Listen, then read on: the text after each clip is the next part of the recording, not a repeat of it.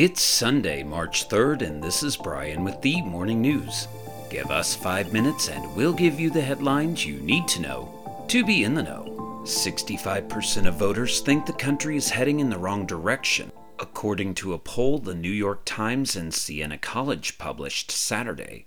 Just under half of those surveyed believe President Biden's policies have hurt them personally, which is not encouraging news for the Democratic frontrunner likely to face off against former President Donald Trump in the 2024 presidential election.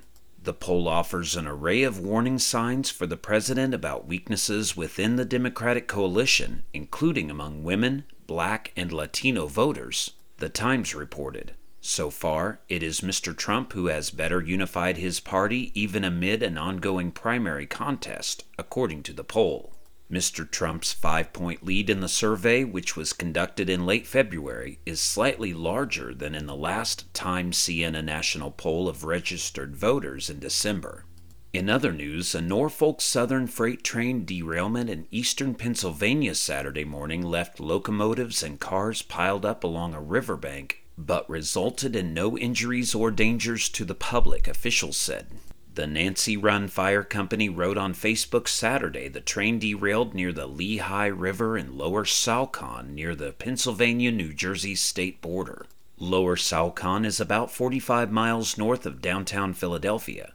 No injuries have been reported in the derailment, the fire company wrote. No information was shared on the cause. In world news, Israel has essentially endorsed a framework of a proposed Gaza ceasefire and hostage release deal, and it is now up to Hamas to agree to it, a senior U.S. administration official said Saturday, a day before talks to reach an agreement were to resume in Egypt. International mediators have been working for weeks to broker a deal to pause the fighting before the Muslim holy month of Ramadan begins around March 10th.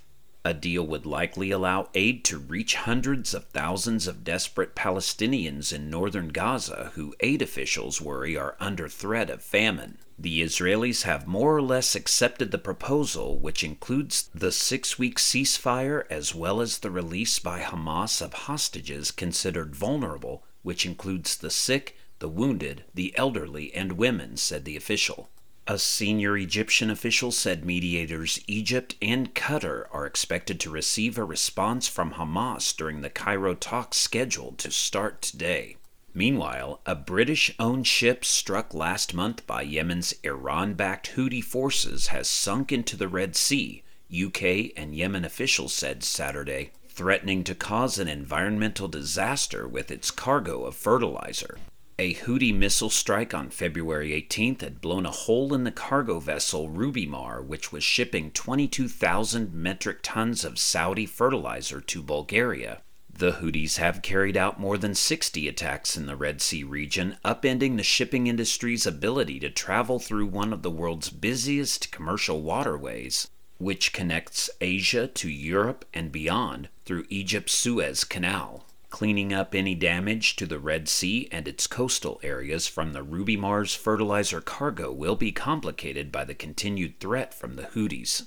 And back in the U.S., Oregon lawmakers have moved to reintroduce criminal penalties for the possession of hard drugs, in effect ending the state's groundbreaking 3-year decriminalization experiment.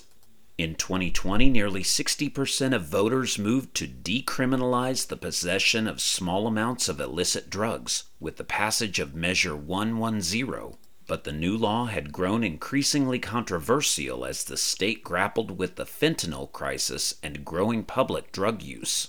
Lawmakers had recently reached a bipartisan deal to undo a key aspect of the law and make minor possession a misdemeanor, while also allocating millions of dollars towards specialty court programs as well as mental health and addiction treatment.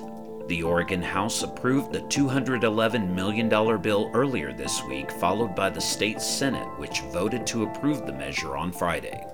Now you know, and you're ready to go with the Morning News. Share this with a friend and subscribe to us wherever you listen to your favorite podcast. You can also sign up for our newsletter at themorningnews.com. Thank you for listening.